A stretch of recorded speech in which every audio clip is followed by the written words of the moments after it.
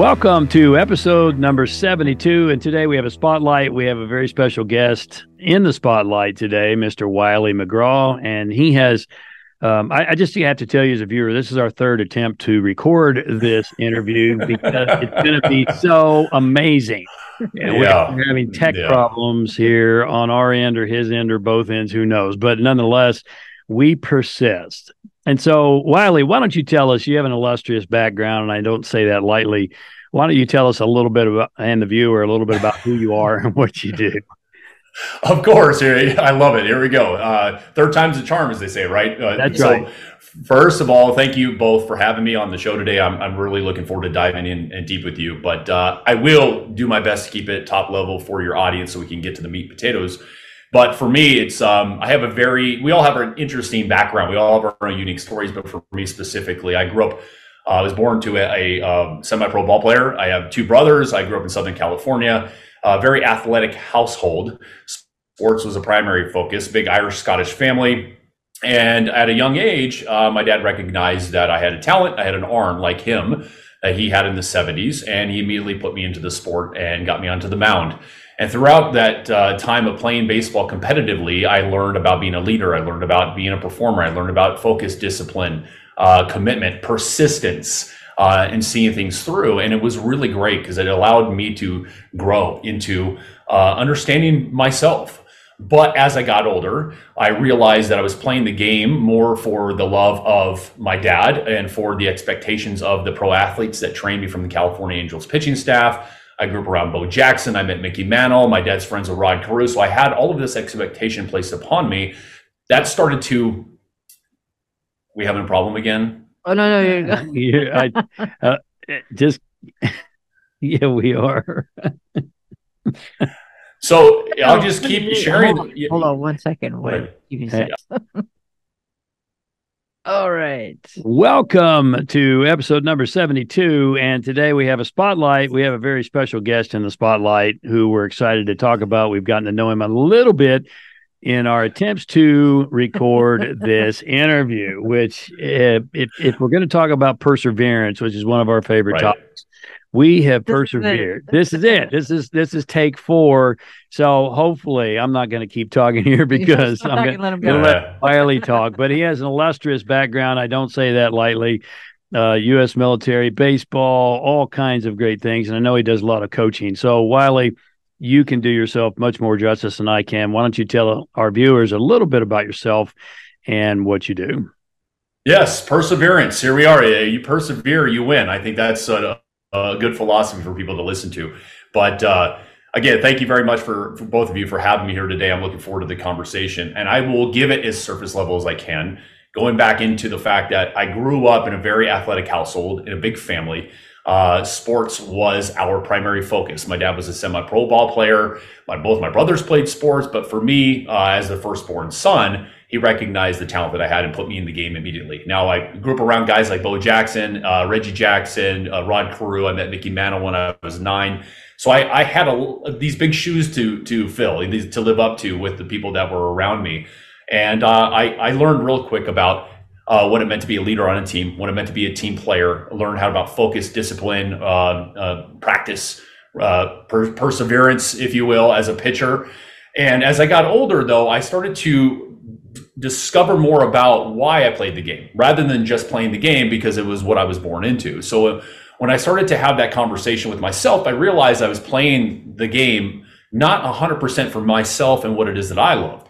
I was doing it for the expectation of my dad, his relentless need for me to be perfect and be the best pitcher possible so I can become a pro baseball player. And I started to fracture my mindset a little bit. So I started to seek out alternative environments for myself to learn more about Wiley, challenging myself. And I found the seductive world of rodeo, more specifically bull riding, to be the place that really ignited this inner fire that I'd been waiting to meet that I wasn't getting in baseball. And in bull riding, it's a whole world of unknowns. It's chaotic. It forces you to become present with yourself, your mindset, your intuition, your emotions.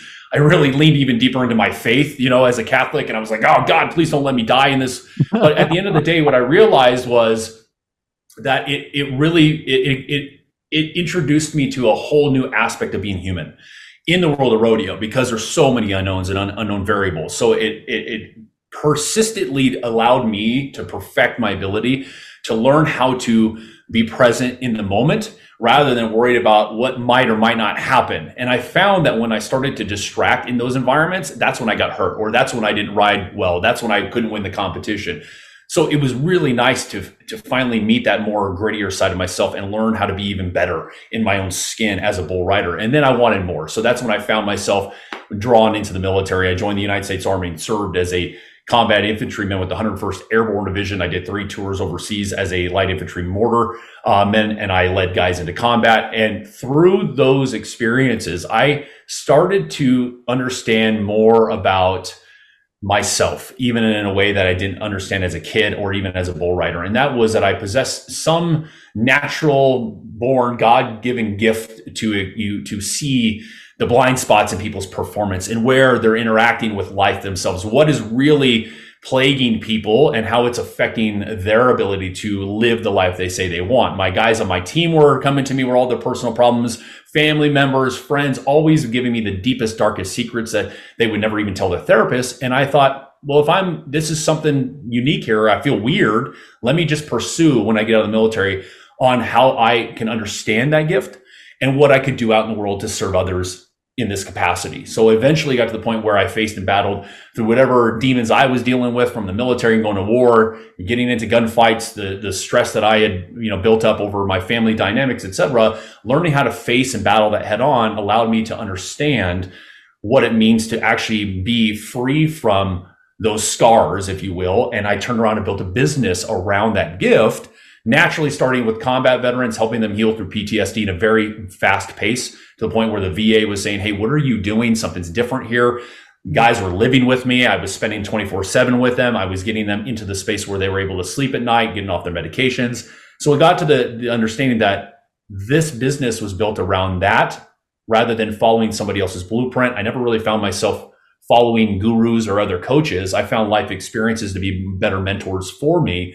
And I wanted to provide that opportunity for other people so they can experience what makes sense for them in their life as well. And it just grew into the place where word of mouth, passing me along different industries as a private confidant, essentially behind the scenes, slaying demons of very powerful and prominent people from different industries, different high achievers, from pro sports to Wall Street, Hollywood, personal development, especially that industry. I have a bunch of stories I could share with that aspect of things, but that's the long story short. And now it's what I've been doing for the last 14 years. And I've been, out in more public eye now doing digital stuff like having great conversations with you, find people as well, because the pandemic came and people were wanting to know, hey, what you do is not coaching. What you do is completely different than the self-help field. It's very unique. It's very different. How do we explain it to the world? And that's why I'm out now having these great chats so I can help identify, hey, we've got more to do as a species than what we've been led on to believe. And I'm very committed to the mission purpose that I have now.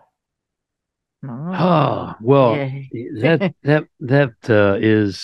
is ominous, to say the least, and in a good way, in a really good way. So you like us, and I don't know how much you know about our history and our background, but both of us have experienced some degree, high degree of challenges and often trauma in our past earlier life.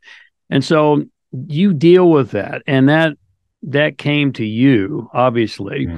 And I can't even begin to fathom what it would be like to be in combat. I rode a mechanical bull once for maybe 5 seconds before I was flipped off the state fair. Those hurt. Yes. And so when you talk about being present, I think I can certainly relate to that. Mm-hmm. Very, very complex and very diverse background, Wiley. You correct me if I'm wrong, but when you're on the ball field, you were a pitcher though, right? Yes. Yeah, a little bit different than being an outfielder. I played baseball. I wasn't any good ever. If I got off the bench, I was really blessed because everyone else was broken and I was the only thing left. But oh man! But nonetheless, I know that you could space out really easy out in the outfield or even in the infield. Maybe not so much as a pitcher, but you don't have to be real present all the time. You should be, but to go from that to bull riding, what what were some of the things that you developed specifically to have that degree of focus and that presence in bull riding that you still use to this day? That's a great question. I had a feeling you were going to ask that, because the transitional point where I basically irritated my father and moved towards that world when he wanted me to be focused over in the baseball world, I had to basically learn how to manage that kind of intense, uncomfortable dynamic between my father. You got to consider at home, you're a teenager saying, hey, guess what? I'm no longer going to be focused on this sport you're so relentlessly wanting me to be doing for a living, because that's what you did in the 70s. The money is now there. Clearly, there's more money now in baseball, and I understand that. I could have gone and been a pro ball player, and people ask that question, why didn't you do that? It would have been a great career. Something inside me said, it doesn't matter how ugly it gets, you still need to go this way. And whether that be my own intuition or God talking to me, it doesn't matter. What mattered was I was getting that information, and I learned how to just be very uncomfortable very quickly with my father not approving of that life, and I just did it anyway. And what I found was that parlayed into my ability to understand presence, because I knew what discomfort really felt like, because I never wanted to disappoint my dad and his personality, very stoic and very just staunch, rigid, and sometimes just like very disciplined. And I realized, you know what? That's good.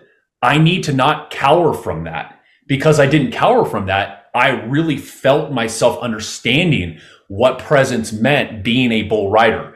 It doesn't mean I was really great at bull riding, but I got good enough where every time I felt the discomfort come about, I realized this is an opportunity for me to slow down my breath, to slow down my thought process, to really tap into my emotions, see where I'm at, and then be so honed in. So when I slide down on the back of that animal in that chute and I get prepped with my rope and they call the gate, then I actually can, in fact, become one with that animal and ride that bull very well.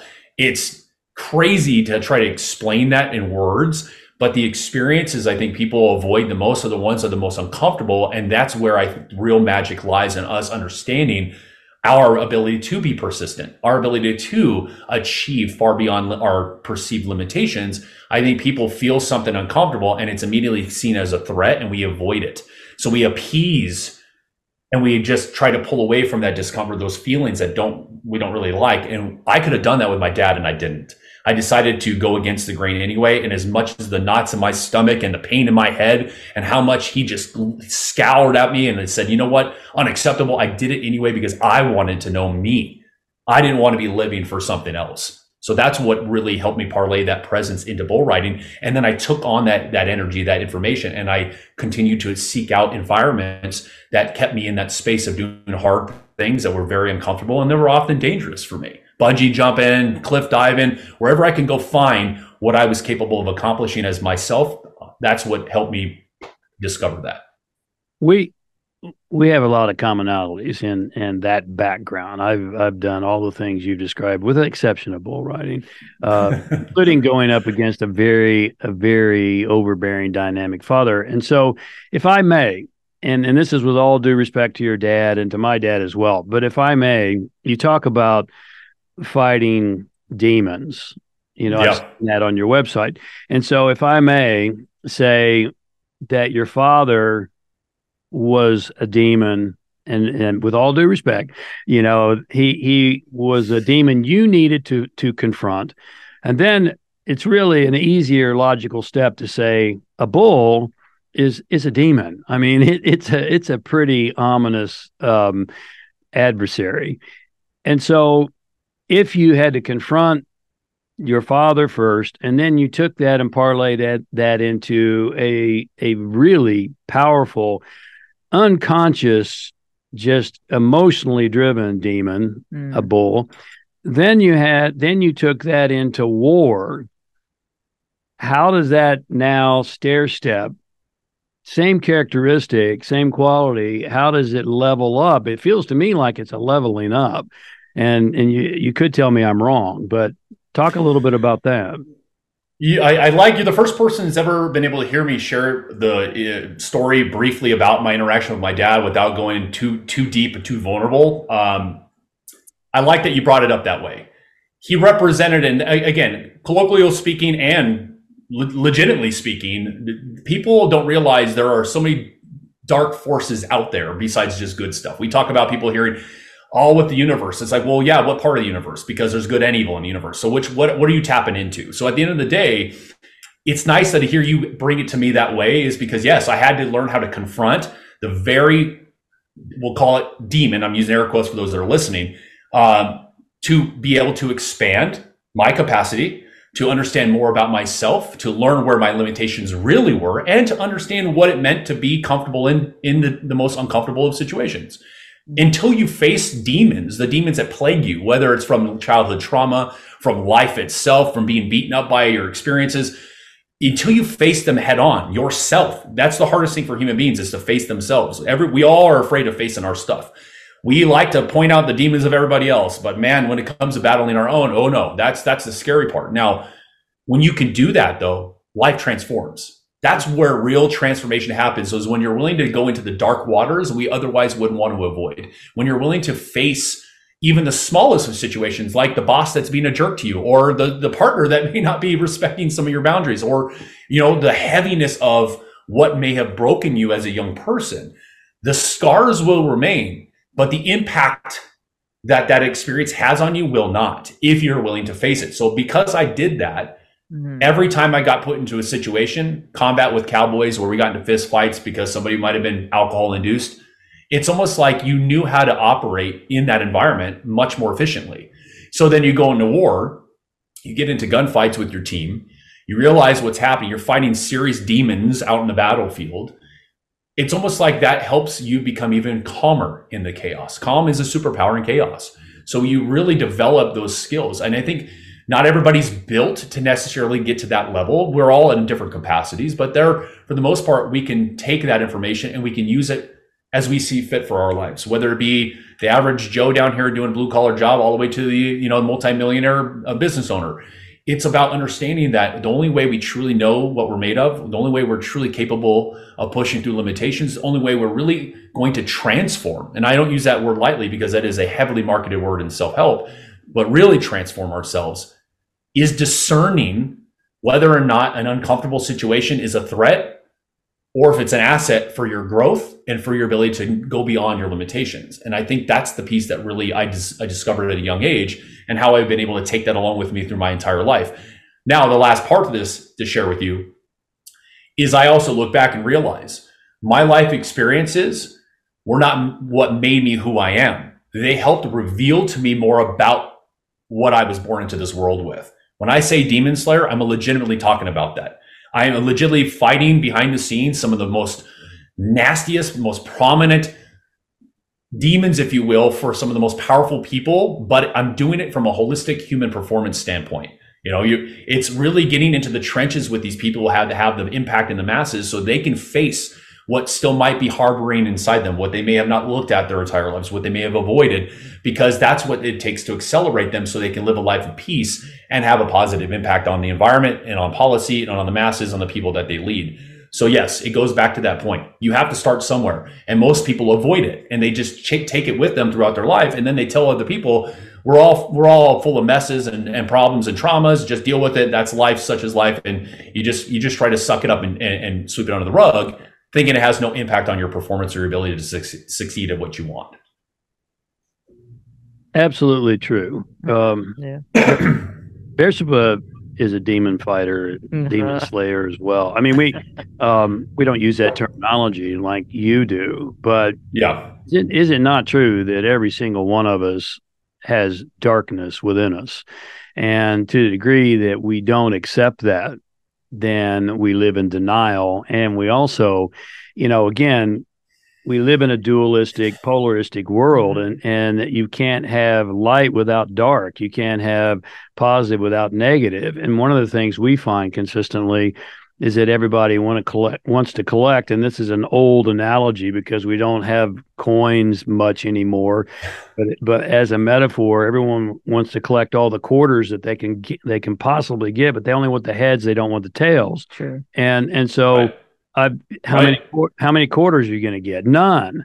So, Bersaba, I'd love to hear you ask him, given your perspective and from the way you come at these dark forces, maybe you have some questions for him as to how he deals with his clients. Yeah, I mean, I'd love to know, like, what are some of the methods, I guess, that you use with your clients in order for them to be able to deal with the demons or release themselves of it, basically. Yeah.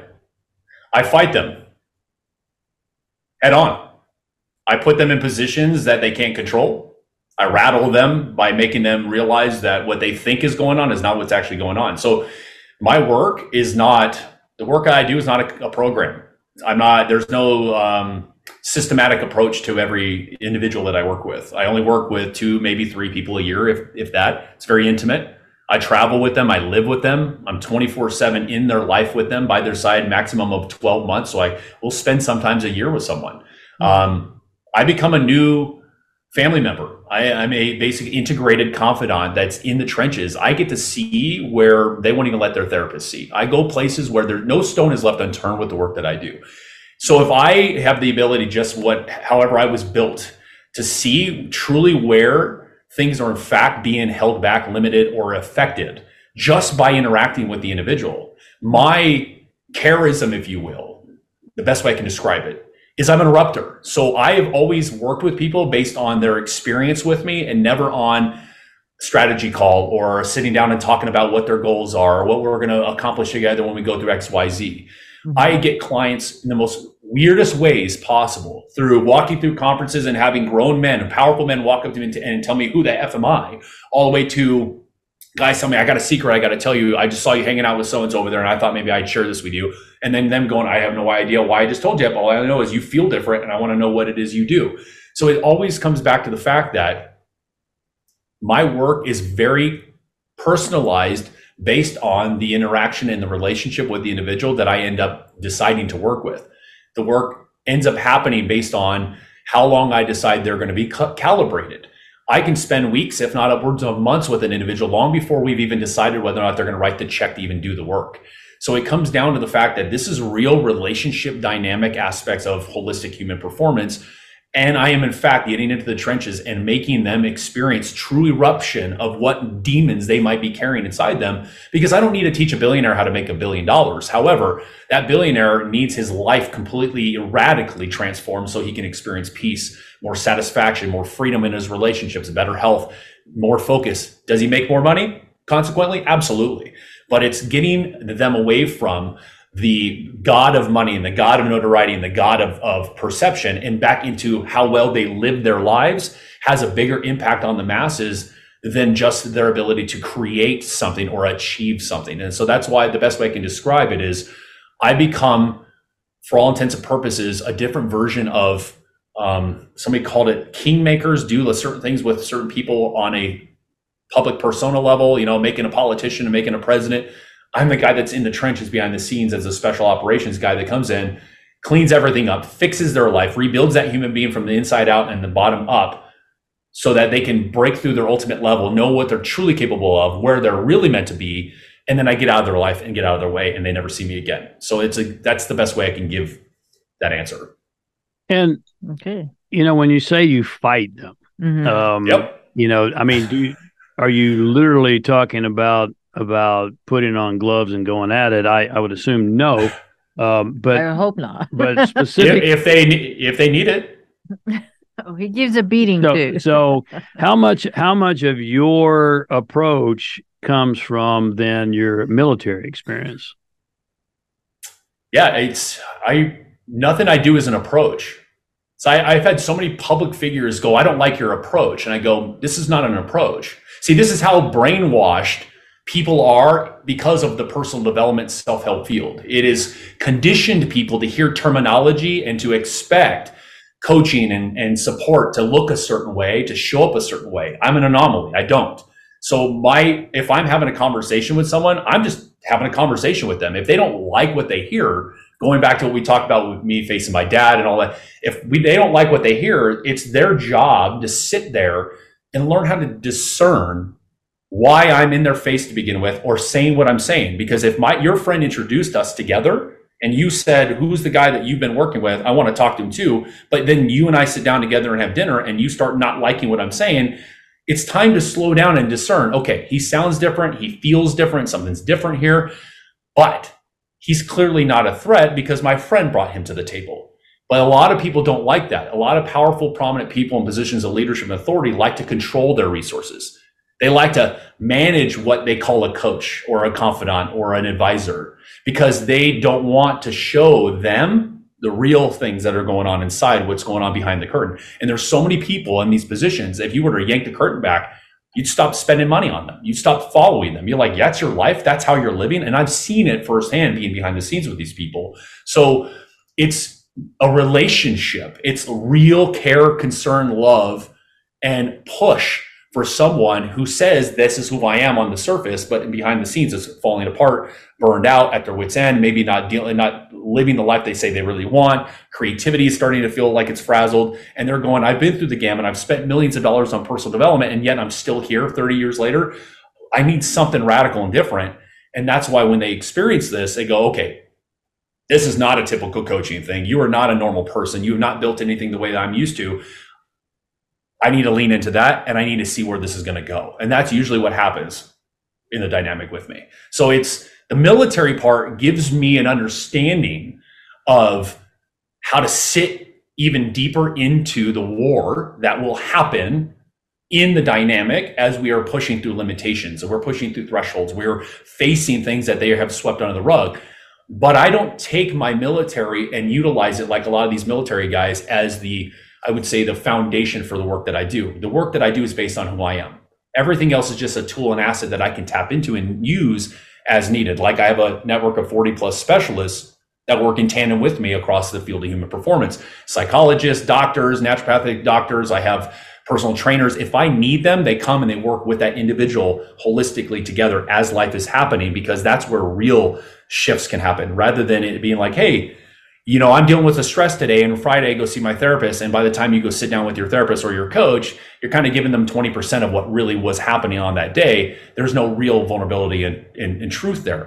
They don't have that option with me. They have somebody who can see it. And in the moment, I'm right there poking at it, going after it, putting them in position so we can resolve it for good, so that the byproduct is accelerated performance and success. Let me ask you this, because there's so many things that I'd like to come circle back to. One of which, and again, if you know anything about my background, I have had a tremendous rise and a fall in the personal development industry. And I was assumed to be at the top of the top at one point, and then was in a horrendous accident. And so I've seen behind the curtain. I know behind the curtain. And I want to talk about that. But before we get there, I'd like to ask you if your experience is similar to what I've been taught and what we've been taught in the Toltec tradition. I've been exposed to a lot of great teachers in my life. I'm really blessed. And one of them is the Toltec tradition. And in the Toltec tradition, they state that no one ever really does what's necessary to change, we could say transform, until they're backed into a corner with a dagger hanging over their head. Now, I love the and that kind of encapsulates Toltec, because they don't pull punches. They have these really visual, very visceral kind of analogies. Would you say that most of the clients you work with have pretty much run the gamut, and they're at a point where I've tried everything I know of, and now I've got to do something different, and I don't like being vulnerable, I don't like being confronted, but I'm in the corner, and with a dagger hanging over my head, and if I don't do something different, I'm done. Is that kind of the people that you end up working with? Yes, and I don't know Toltec very well, so I don't know, but I understand the use of the visuals, the analogy. It makes human beings are funny. We wait till we're nearly on our deathbed before we decide to actually make a radical change, and that's to me that's unacceptable. I think it's pathetic. I think that showcases how much fear still is present in people and lack of trust. And I think what it also showcases that people are, regardless of their beliefs, people are too reliant on the self and not plugged into a power source that's greater than themselves to help them deal with and manage the hardships of life. Everybody wants it to feel a certain way. Everyone wants to control and manage it. And that's what ends up happening is they progress through life trying to keep things at bay that challenge them, that confront them, until they get to the point where they've got the knife hanging over their head, like you just said. And it's like, I have to make a radical change. But by that time, look how much money, energy, effort, relationships, everything have been sacrificed just to get to this point where you're looking back and going, why did I not do this all those years ago? So every person I've ever worked with for the last 14 years have all been in that position. Most of them ended up that are in the worst position possible are those that came from the personal development space. The public figures and influencers that I have been introduced to were basically burned out at their wits' end. They are, for all intents and purposes, these massive figures on paper with all the net worth and all the popularity. However, the PR person we knew together introduced us, the intimate relationships we have. It's like, I'm fried. I'm at my wit's end. I am tired of bleeding money constantly while trying to keep money. My wife doesn't respect me. My children aren't listening to me. My dog isn't coming home when I call it. I'm so ready to throw it all away. And I'm on a point where some of them have said, I've contemplated suicide. I've contemplated literally going and figuring out, just shutting it all down and like moving to an island. I mean, I'm giving radical examples, but this is how they feel inside. And they go, I don't know what is going on here. I met a guy who said, I spent $2 million on personal development and here I am fried. Why? I've worked with the best of the best. And it's because everything in life has been compartmentalized. We have faith groups that only focus on faith. They don't focus on anything else. You have, we talk about business groups, only focus on strategies in business. We have people that are focused on manifestation over here, but they don't understand what it even means to quote manifest or where that's coming from, but they think they do. We have people that are focused on, you see where I'm going with this? It becomes a very compartmentalized life for everyone, and we buy into it as this is how it goes. The problem is you need all of those together to feed each other, and you need someone who can put you through the gamut, who brings those to the table. And I think that's where we're falling short and why the people that are at the top have led the way in that dysfunction and has given people permission to follow suit, which is why we believe life is a never-ending work in progress. We believe that traumas are what make us who we are. We believe that our mess is our message. We believe all of these lies that keep us basically hindered from reaching our full potential. And then what you do is you see those at the top building their businesses on those lies so they can keep people building up their empires while everybody else is staying stuck chasing that next best thing, that next book, that next seminar, that next coaching program. And it's like, we got to get to those leaders and get them to stop waiting until their lives are about to fall apart and fix them so they can actually help change the landscape that they're supposed to be leading the right way. And that's the problem that we're faced right now is people have been back in the corner. And unfortunately, I'm out in the world going, stop it. Stop acting like you're good. Start doing the real work, facing yourself. That sliver that human being goes, help me, is there, but all the other stuff is in their way. Lean into it, get pulled out of the muck, because I'm telling you, there's so much more you're capable of if you're willing to do that hard work. And a lot of them don't. They want to wait till they're nearly dead to do that. That's pathetic, and that's unacceptable to me. I totally agree with you in that, particularly the final point that you made. In the mystery teachings, they say, if many are called and few are chosen, which they're referencing the Bible, obviously, the only reason few are chosen is not because those chosen are, quote, special. It's because those chosen are the very few who are willing to do the work. So many are called, few are chosen because only few are willing to do the work. It's tough. Right. It's tough. I mean, Pirsaba can tell you the last 10 years, 10 years ago, Wiley, I came out of prison. I was in a horrible accident. I was homeless. I was alone. I hadn't met my lovely wife yet. and I was $20 million in debt. And for the last 10 years, we have been primarily working. And I thought, can I go back on stage again and act like I'm all that, because that's what's happening. And I'm sure you can relate to this. There's so many of those people you described that come out and they go, oh, my life is great. And look at this and look at this and look at this. And then it breeds dysfunction and pathology because people in the audience are going, what's wrong with me? Well, right. You haven't seen behind the curtain is what's really wrong. And so, because all of us have our demons and all of us have our darkness. And here's my thought, our thought, and is that you don't really ever kill your demons.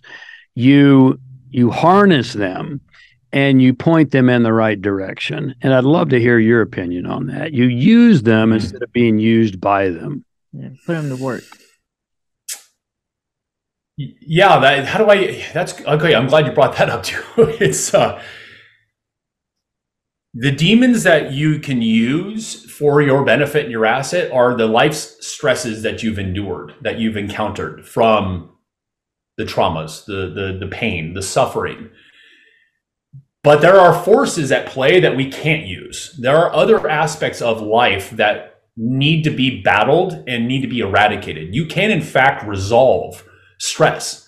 I'm not talking about like the normal stresses of life. We're all human. We're going to have those moments. I'm not sitting here telling people I live in some fairy tale land where nothing bothers me and nothing shows up because I'm so perfect. What I'm saying, for those that are listening to it going, yeah, right, guy, it's the fact that when it comes up, I'm able to discern and recognize it right away. Okay, there's a reason I'm getting irritated right now. What is this that's here? And how do I make sure that does not hinder what it is that I'm focusing on or doing? So I would say to that is, those are the demons you can use, if we're going to label it that, colloquially speaking, is the stresses, right? You see the celebrities like Matthew Perry spent $9 million trying to get sober. Those are the demons that he's dealing with, never could get sober. So it's almost like, what are you wasting your money and time on? We can face whatever caused that issue and we can resolve it the right way so he never has to deal with the power that they had over him. It doesn't mean that he won't be aware that it's still there, but he can then turn around and know how to now navigate life much more fluidly and efficiently because he was willing to face it and do something about it. There are some you cannot actually battle without the proper support that do have a very significant hold on a lot of people. And I think there are a lot of people that have climbed the ladders of success that have tapped into demonic dark forces for the sake of their success. So those are the people those are going to be hard to actually face and battle because they're not going to let them let go. So I would say it's almost like, instead of making the excuse that your life traumas or stresses or pain, going to prison, whatever might have happened, is the reason why you can't have X or you can't accomplish Y, flipping that on its head and saying, yes, you can, if you just recognize what those demons are, how they have influenced your life, what resources do you have around you to help you get into the fight with them so you can learn how to face them and confront them and know how to turn around and use them for an accelerant for your performance and your success and your happiness and your joy, whatever we want to throw at it. That would turn the tables for people. But I feel that people are becoming too victimized to their life experiences and they are letting their demons overpower them. And then they're using that as an excuse for why they're constantly chasing personal development rather than becoming someone who knows how to use it to better their life. It's the never-ending quest of Tony Robbins events. I'm 10 times I've gone to Date with Destiny. Why? Why are you there again? It's because nobody's ever been able to poke at and get them into the place where they can go, this is what's really needed to be faced. This is what the work I really need to do, because that can then actually accelerate me through here to then be able to take what Tony teaches me and apply it to my life. Right. Yeah. And the discipline and the perseverance. And the perseverance. And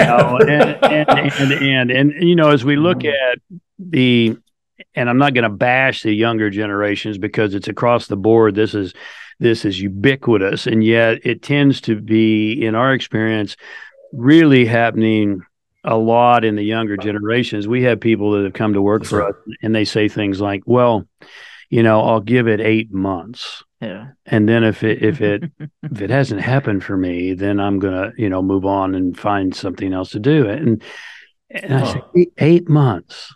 8 months, and you're 33 years old, and in 8 months you're going to completely turn your life around. Okay. It's really ironic. I'm going to go to a 3-day weekend, and it's going to solve everything. Well, nope. No, it's not. Because it's like going to a rock concert. It feels good in the moment. But what does it really do? A couple of things you've mentioned. You mentioned this several times, and actually, our friend Jeremy told us that you talked a lot about discernment. I'd like to hear you talk about that, because you've mentioned it a couple of times here today. Okay. Discernment, a very weak muscle, I think, with society now more than ever. People not learning how to discern what's a threat, what's not a threat. Where should I actually be putting my energy and my focus? Where should I not? I would use discernment to describe our current situation, the landscape. Regardless of people's beliefs, we all know, we can all feel something funky is going on in our culture, in our country. Something is really weird. I mean, even some of the atheists that I've heard on interviews are going, okay, I got to admit, something funky is going on. We're feeling some crazy stuff. Mm-hmm. So what's happening here with that is it's recognizing all of this is happening. People are still having a hard time discerning, what that might be and where their life is being influenced by that, or how to actually benefit from what might be going on or prepare for whatever. So I think that the discernment aspect of things is where I was able to, at a young age, and I'm sure you were as well, learn how to identify in the moments of stress what in fact is showing up in tribulation for you to grow, to become better, to tap deeper into your faith, to find resources that actually support you the right way. It's learning how to become finite in those moments. I think people are equating discomfort with a lack of safety. Mm-hmm. I think it's another problem.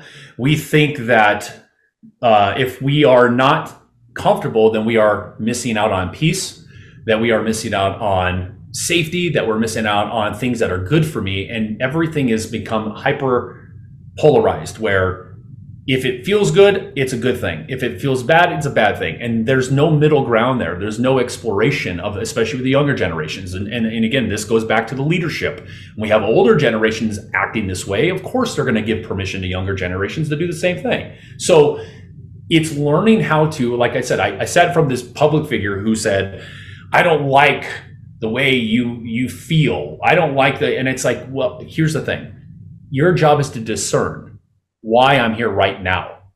Do you think I just showed up out of nowhere, that I just came out of left field because I saw you as a target and I want to come after you and do something to you? Or wait a minute, your friend introduced us because you would ask questions about what he was doing and you wanted to know if I'd be willing to talk to you. So maybe right now you go, ooh, I can discern that this is my stuff. Something's rattling inside me being in front of this guy. Let me see where this takes me by leaning into the conversation more. Rather than just seeing, oh my gosh, I don't like it, I'm going to run away from it.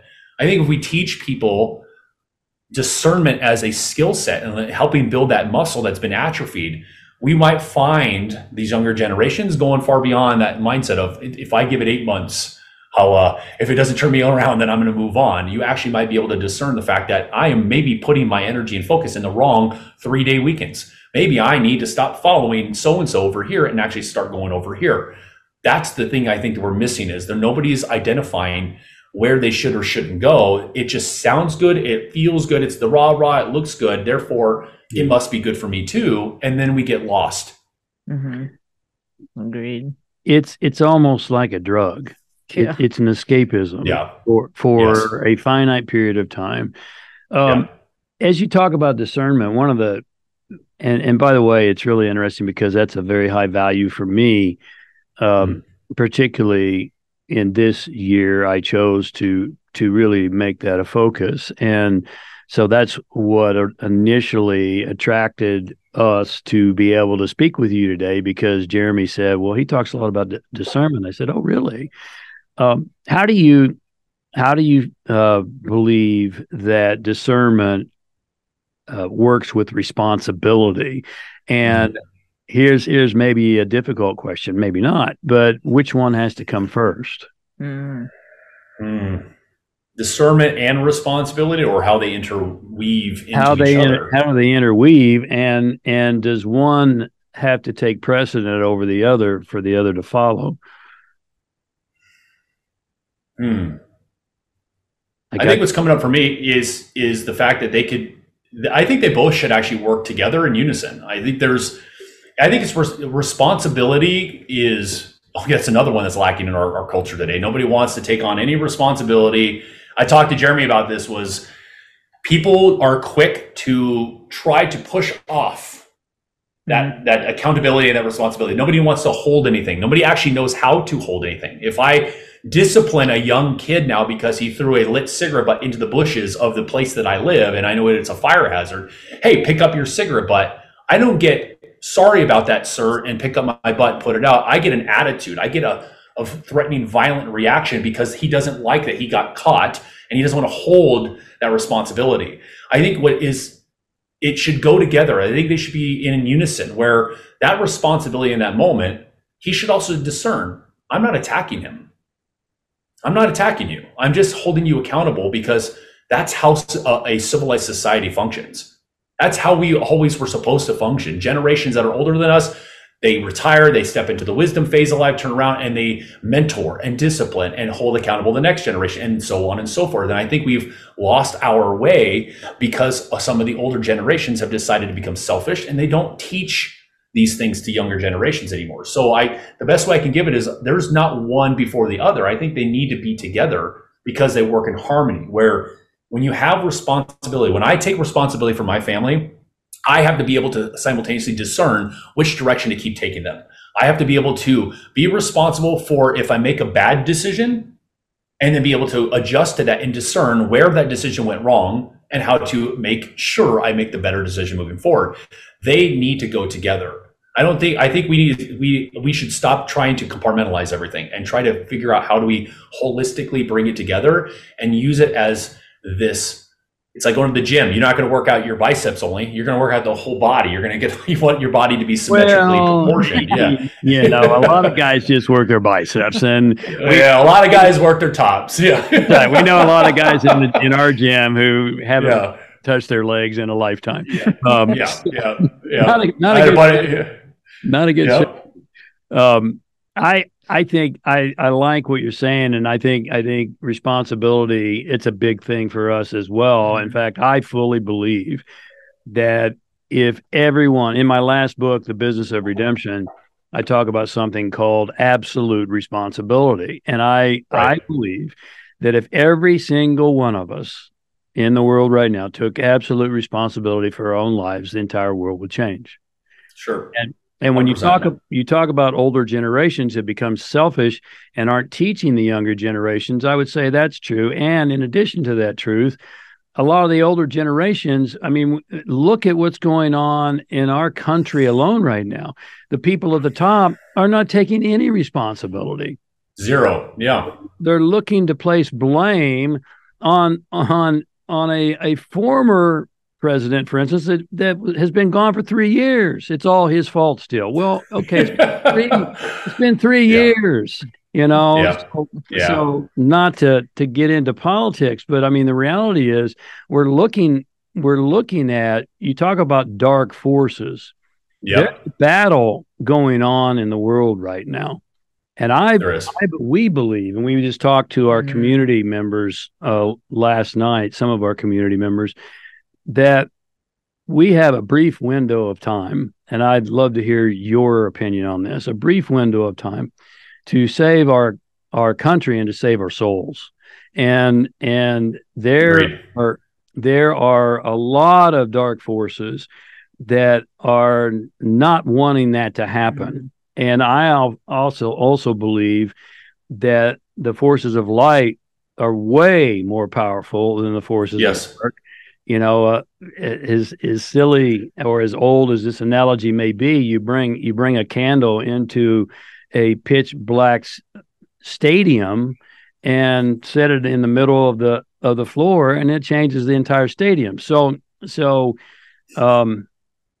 I'd love to hear your comments on what's going on a more. I mean, we can talk about this country, but what's happening in this country is also happening in the world right now. It's an amazing time to be alive. It's not. It's not comfortable, but it's not supposed to be comfortable. No, really not. It is an amazing time. I don't know if you both know this, but this last year, 5 Exorcist movies came out. It's funny how five that's like, it's never happened before. Then we had The Sound of Freedom come out, with Jim Caviezel, and we have. So it's interesting is because no matter what people's beliefs are, we all feel that. We know something sinister is starting to erupt. It's really showcasing itself. And I will say, it's like, hey, the devil's out. You know what? People got to realize it is light, dark. It's choose a side. And at the end of the day, what's happening, especially in our country, is we are allowing, and unfortunately, we're not allowing, I want to use that term. I'm going to say we are slowly watching our leaders, and I use those in air quotes. They are starting to slowly and steadily chip away at the power structure to get away with more of what their own personal agendas are so that they can maintain power and they can maintain status. It's a relevancy. The human beings at that level want to be relevant, and they are left open to those dark forces. Rather than being focused and committed to why they're there in the first place, and they're not allowing anything to seep in and infiltrate them, they're open to it because they are so lacking any kind of standards, any kind of morality, any kind of real commitment to their job or the oath that they took. And they're just following the money, they're following the power, and then they're being influenced by even greater dark forces that have influenced different religious institutions, the churches, all the way to the politics, all the way to, geopolitical affairs, etc. I look at it this way. I just had a conversation yesterday about this very specific thing with someone that Jeremy introduced me to, was the fact that we need more people in this country that do see this happening, who are willing to actually move through their own fear, their own self-worry about their own safety or own lifestyle, and join almost like consortiums or collaborations with different organizations and really start to press towards those leaders to start changing it from a show of force long before we get into real bad situations when it comes to combat, etc. So I think what's happening here is we have a lot of combat veterans that are out there right now, guys like Mike Glover and Andy Stump and Jocko Willink, and all those guys are out there. They've created these networks and these contingencies that, again, unfortunately, sometimes the FBI called Mike Glover, who is a former Special Forces veteran, who started the Great American Syndicate, I think, or contingency. He called him a domestic terrorist. He was on Joe Rogan. And it's like, no, he's not. He's helping Americans become prepared for disasters, man-made or natural. But that just showcases the power dynamic at the top, trying to shut down Americans who want to support and maintain our country. And until we do something radical, we're going to basically be that frog in that pot with that slow boiling water that eventually we're not going to realize we're being burned alive. And it's going to require a radical shift. It's going to require people to go back to our beginning of our conversation, face those demons, face the discomfort, do something, even if it's small, to contribute to the numbers we need as a society to push back on this small minority that we're appeasing to, so we can actually change the ballot boxes, the policies that are being enacted.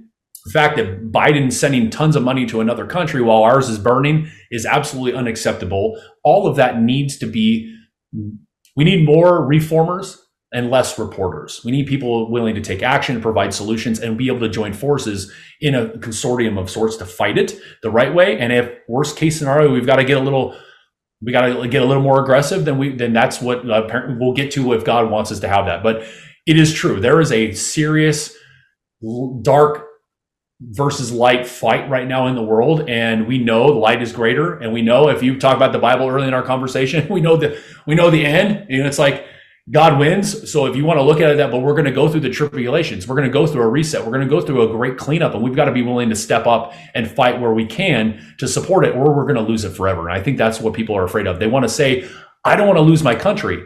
But what are you doing to step up and face the demons? What are you doing to get out there outside of your own bubble and actually sacrifice some of your own comfort to make sure that you don't lose your country? And I think that's where we need to start. Agreed. I have to say, we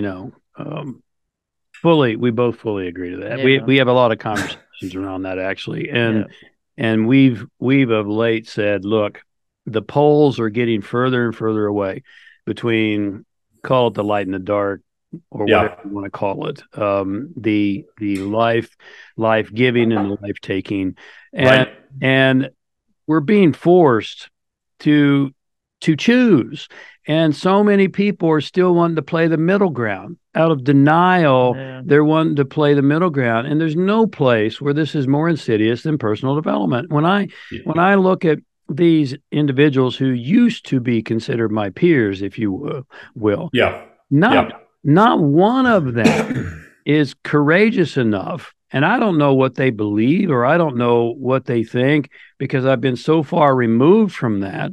But what I do know is they're going on with business as usual. Hey, download this swipe file and become a millionaire and do this, that.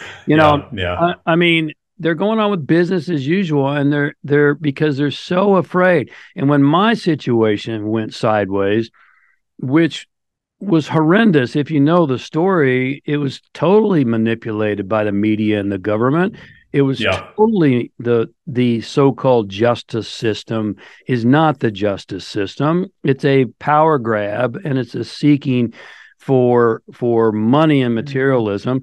And every single one of them tucked tail and ran. There wasn't one person besides the late great Bob Proctor, who God rest his soul. He was a friend of mine, and he had the courage to go out and go, wait a second here. Everyone else either disappeared or worse, stabbed me in the back. And this is the industry that wants to espouse, love and goodness and help people and helping people and community and You look at we're all one except for you. We're all one, but you are not.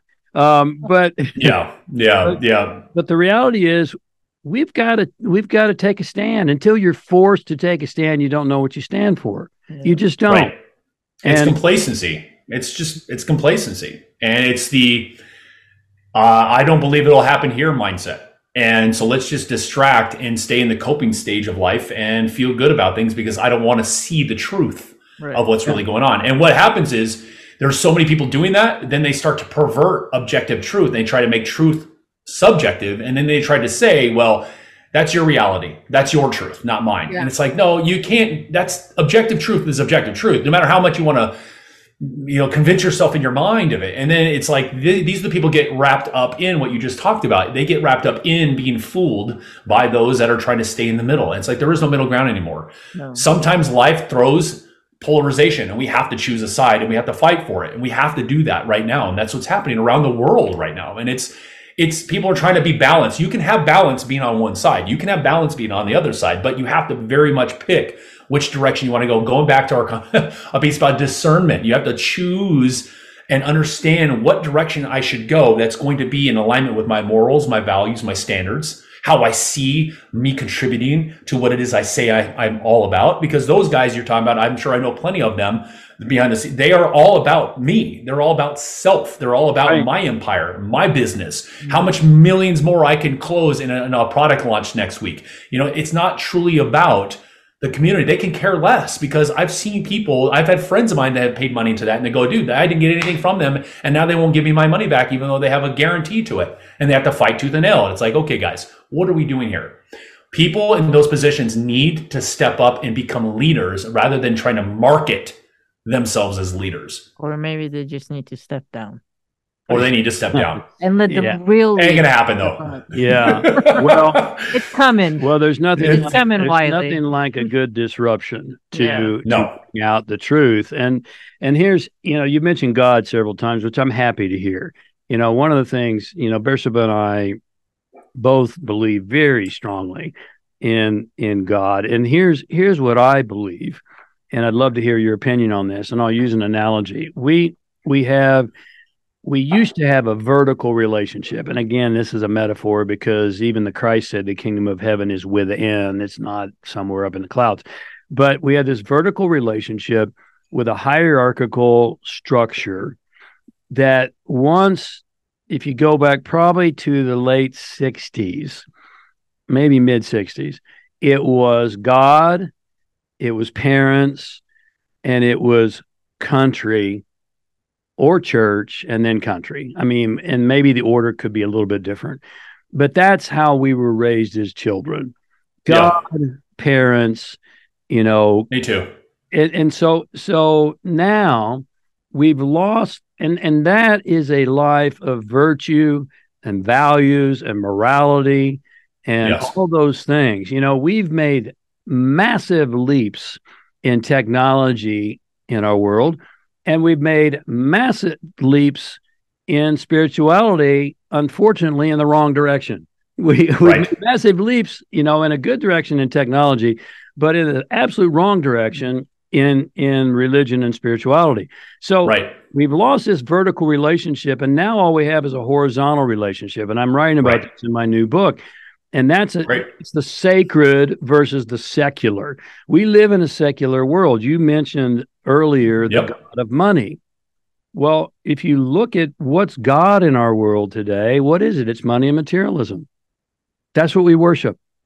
And so look at people go, how in the world did this country get here? This is not what I was raised to believe about, if they're paying attention and not in total denial.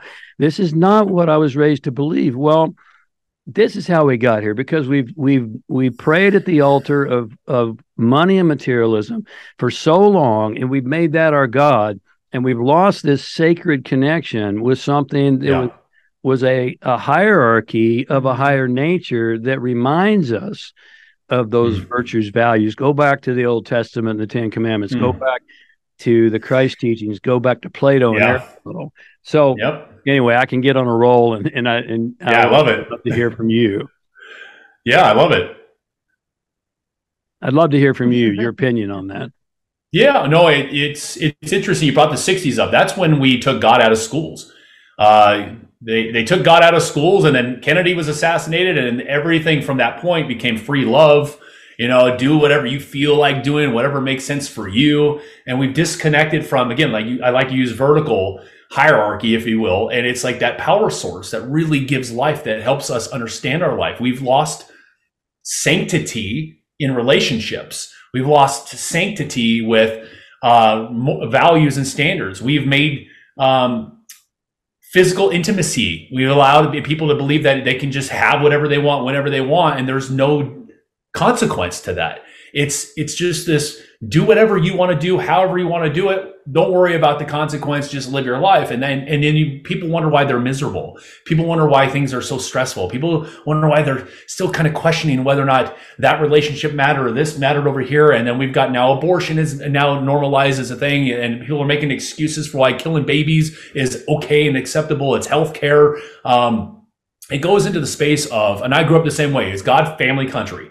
Every man in my family served in the military from World War II on. We've all been in combat. We've all served our nation under God. And at the end of the day, I grew up in a Catholic family. Everyone in my family is from Ireland and Scotland all the way over to the United States.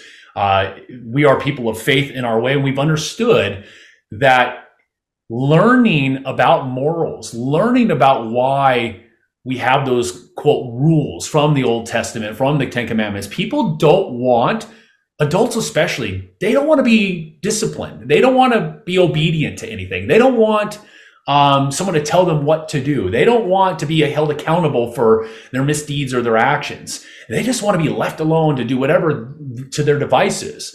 And nobody teaches people anymore. You know what? When you hear obedience, it doesn't mean subservience. It doesn't mean you're a slave. What it means is relationship, accountability to the relationship. It means relying on and trusting something bigger than you. It means understanding that you, in faith, more blessings can come to your life if you have that kind of trust, but we don't want that. Now, I would say the mid 1500s, we had this huge overtaking of, especially in the Catholic Church. I'll just use that as because of my upbringing, where there were a lot of authoritarianism taking over in the church. So it started to irritate the population. So we had the God of reason took over in the place of God. People did not want to follow the authoritarian nature of religion and God. If God is going to be this and do that and say this, then I don't want that. My logics and my reasoning make more sense than what is being taught to me. Therefore, that is what has been passed on. So we've been struggling since then to get people back into the most basic level of morality, because we have let reasoning become our new God. Logics and science have taken over and taught us all of that you've heard before is not true. This is what's true. So then we are fighting against people being open to understanding what you said, that vertical connection, that relationship that can power us and allow our world to be a better place. We have sealed ourselves off and we have relied too heavily on the self. And now everybody's running around in the wrong direction spiritually, going, well, the universe is going to give it to me. Well, the butterflies and the numbers I'm going to get it from. It's like, what are you tapping into when you do that? You know what I mean? Like you say, I tap into the universe for my power. Well, there's evil in the universe too. Are you tapping into the evil as well? Or are you tapping into the good? How do you know what you're praying to? How do you know what you're worshiping? And everybody gets angry at the idea that, why would I want to be obedient or disciplined to a God when I can have this feel good, free for all experience over here? And that's also part of the fight that we're in right now. Absolutely. Well, we could go on forever. Especially now that me too. now that we've gotten more. Now we're getting this. We call this modern alchemy, and alchemy is the art and science of transmutation. It's taking something of low value and transmuting it into something of high value. It's not about literally turning base metal into gold. It's about an internal alchemical process of taking something of low value and transmuting it. And so I'd love to hear, we always ask this question of our guests, and I'd love to hear from you. What's one of the most difficult situations you personally confronted, and how have you, we could call that a demon, and how have you been able to transmute that into something that has actually been very valuable and good for you? Ooh. Give me a second to let that percolate for just a quick moment. I would say, man, how many demons did I fight my entire life? From family dynamics to friendships, even in the military, other big ego personalities. But I would say it was almost facing the truth about myself being kind of this weird, whatever God gave me was different, and people are going to react to me the way they're going to react to me is just normal, because I'm giving that space for them to erupt and experience all that has been stuff down inside them. I'm just the place that allows it to come out. I think accepting that was the hardest thing for me. It realizing I'm not going to have a normal life. I'm not going to go out and just be a guy that gets to run a coin op laundry and go do some cool things on the weekends. I'm going to have all my friends around. We're just going to live the life of ease and luxury. I'm built to be fighting demons. I'm built to be in the trenches. I'm not, when you're doing more good in the world, you're going to have more enemies than you are friends. That's just, it's natural. So accepting that was hard for me when I got out of the military and started really experiencing what I was meant to do in the world. I thought I was going to be a firefighter, and I've met my business partner. She goes, no, you're supposed to fight fire this way. You're going to help men this way. And it took me a minute to accept that. And when I faced that battle head on, and I sat with it and I really worked through it, and I worked through the emotions, I worked through the outrage, I worked through the why God, I worked through all the frustration and anger that I did have as a man, going, I have to be different and live this way. I realized that, you know what, I'm not trusting in God in this moment enough, and I need to surrender. And surrender to me was that alchemy. It was like when I learned how to surrender, not give up as a man, but surrender to this process, surrender to this path, to this purpose, this divine driven mission. It's amazing how it accelerated my value and accelerated my potential, and allowed me to sit in front of powerful people and basically, command the work that I do to transform their lives, to make a good living doing it, to have people want and call me and going, you know what, I need you to meet with my friend because I know you're the guy that can get them through the thresholds. It's almost like if I hadn't surrendered, I probably wouldn't have been able to transform that value into where it is that where I'm at today, and to be sitting in front of people like you and having great conversations like this. I think that's what it really came down to, was facing and learning what surrender meant as a man, not letting my ego get in the way, and accepting what God made me to do, it's changed my life. Wow. Really well stated. Yeah. Honey. Yes. Surrender. Surrender is a, Bersaba has, I'll just let you know a little insight. She has some real amazing gifts of working with people, and I'm sure you can relate to Wiley because she's the one everyone calls up to dump all their garbage on. All the time, her entire life, and there's a reason for that. That's part of God's. They call that anointed. And I know people will hear that and say, oh, that's weird. It's true though. We all have different vocations, and it makes sense. My business partner is a powerful woman who has similar things. She's got her ability to see and know, and that's how she navigates me as a soldier. So I totally respect and get it too. I know personally you've got those gifts. We all have our own vocations, and we just accept them. And we realize we're here to do there's a bigger calling for all of us if we're willing to shut our mouths and listen, or shut our brains up and listen. Yeah. And what's really interesting, if you look at the Old Testament and the book of Exodus in particular, is just a fascinating story of if you read and really discern, good word, and analyze what's going on, God tends to choose those who don't want to be chosen. There's so many people who go, pick me. God, Moses stuttered. He wasn't that charismatic, and so those kinds of things are really, really important to discern and to understand and to surrender to. And I'll just say this: I love the word sacrifice, because if you trace the etymology back to its origins, it literally means to make sacred. And so when you sacrifice, what you're really doing is putting something of a lower value on the altar of life, so something of a higher value can come to you. And very similar to surrender, the sacrifice and surrender are kind of a synesthesia. So how can people find your work, Wiley? Again, we could talk forever, and hopefully we'll have to have you back. This has been fun. I appreciate that. It'd be great to come back and keep it going. And I'll add to your last thing. You're right. Sacrifice, proper suffering, patience. Patience means to suffer. And at the end of the day, selflessness doesn't mean less for you. It means more of you for others. So I think that's another piece we can switch people's mindsets around. But thank you so much for having me. I mean, I'm looking forward to the next time we can chop it up again and keep going deeper. But WileyMcGraw.com is the website we put together. All my philosophies and insights and understanding the nature of my work, what it really means. I'm on Twitter at Wiley McGraw as well. I'm kind of playing around in that landscape and having some great conversations with people. And just tapping into the whole social media world, since it's pretty much new to me. I've never been a digital guy. So those are the places that people can find me. Okay, Wiley. Well, God bless you. I know that he does, and keep doing. God bless you as well. Keep doing great work. The world certainly needs it right now. We'll talk to you again real soon. Thank you very much. Appreciate you both.